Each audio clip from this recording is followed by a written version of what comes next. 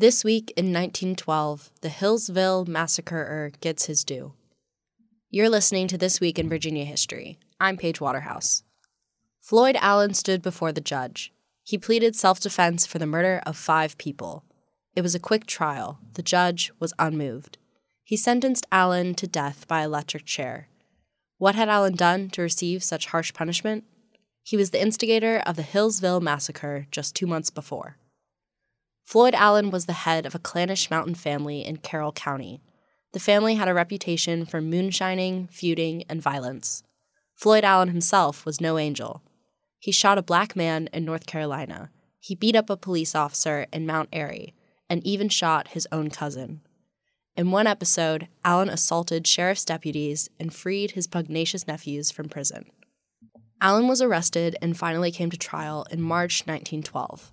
But Allen and his family feared his trial would be unfair. Times had changed in Virginia, and an improved court system helped ensure that judges wouldn't be influenced by local politics. But still, the Carroll County court officials were wary of Allen's family's reaction to any verdict, given their propensity to violence. The day of the trial, all parties came prepared to the courtroom with fully loaded pistols. The jury found Allen guilty and recommended a sentence of 1 year. Allen shouted back to the judge, quote, "If you sentence me on that verdict, I'll kill you," end quote. The judge sentenced him to 1 year in prison. Suddenly, shots rang out. No one knew who shot first, but when the smoke cleared, 5 people were dead. The judge, the sheriff, the Commonwealth's attorney, a jury member, and a witness. 7 others in the courtroom were wounded. The Allen family fled the scene. After a massive manhunt, Floyd Allen and 5 other family members were arrested. Floyd was the first one brought to trial in May 1912.